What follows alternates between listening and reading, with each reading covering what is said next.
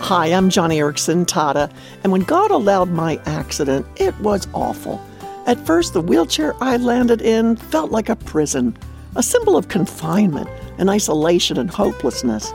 But over time, I realized that my paralysis was drawing me closer to Jesus Christ. And that is when my wheelchair began symbolizing something different. It became God's mark of ownership on my life, providing a richer experience of His grace and encouragement, His hope and power.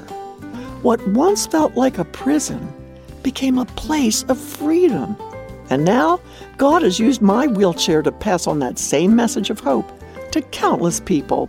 Today, is there a painful thing in your life that makes you feel imprisoned?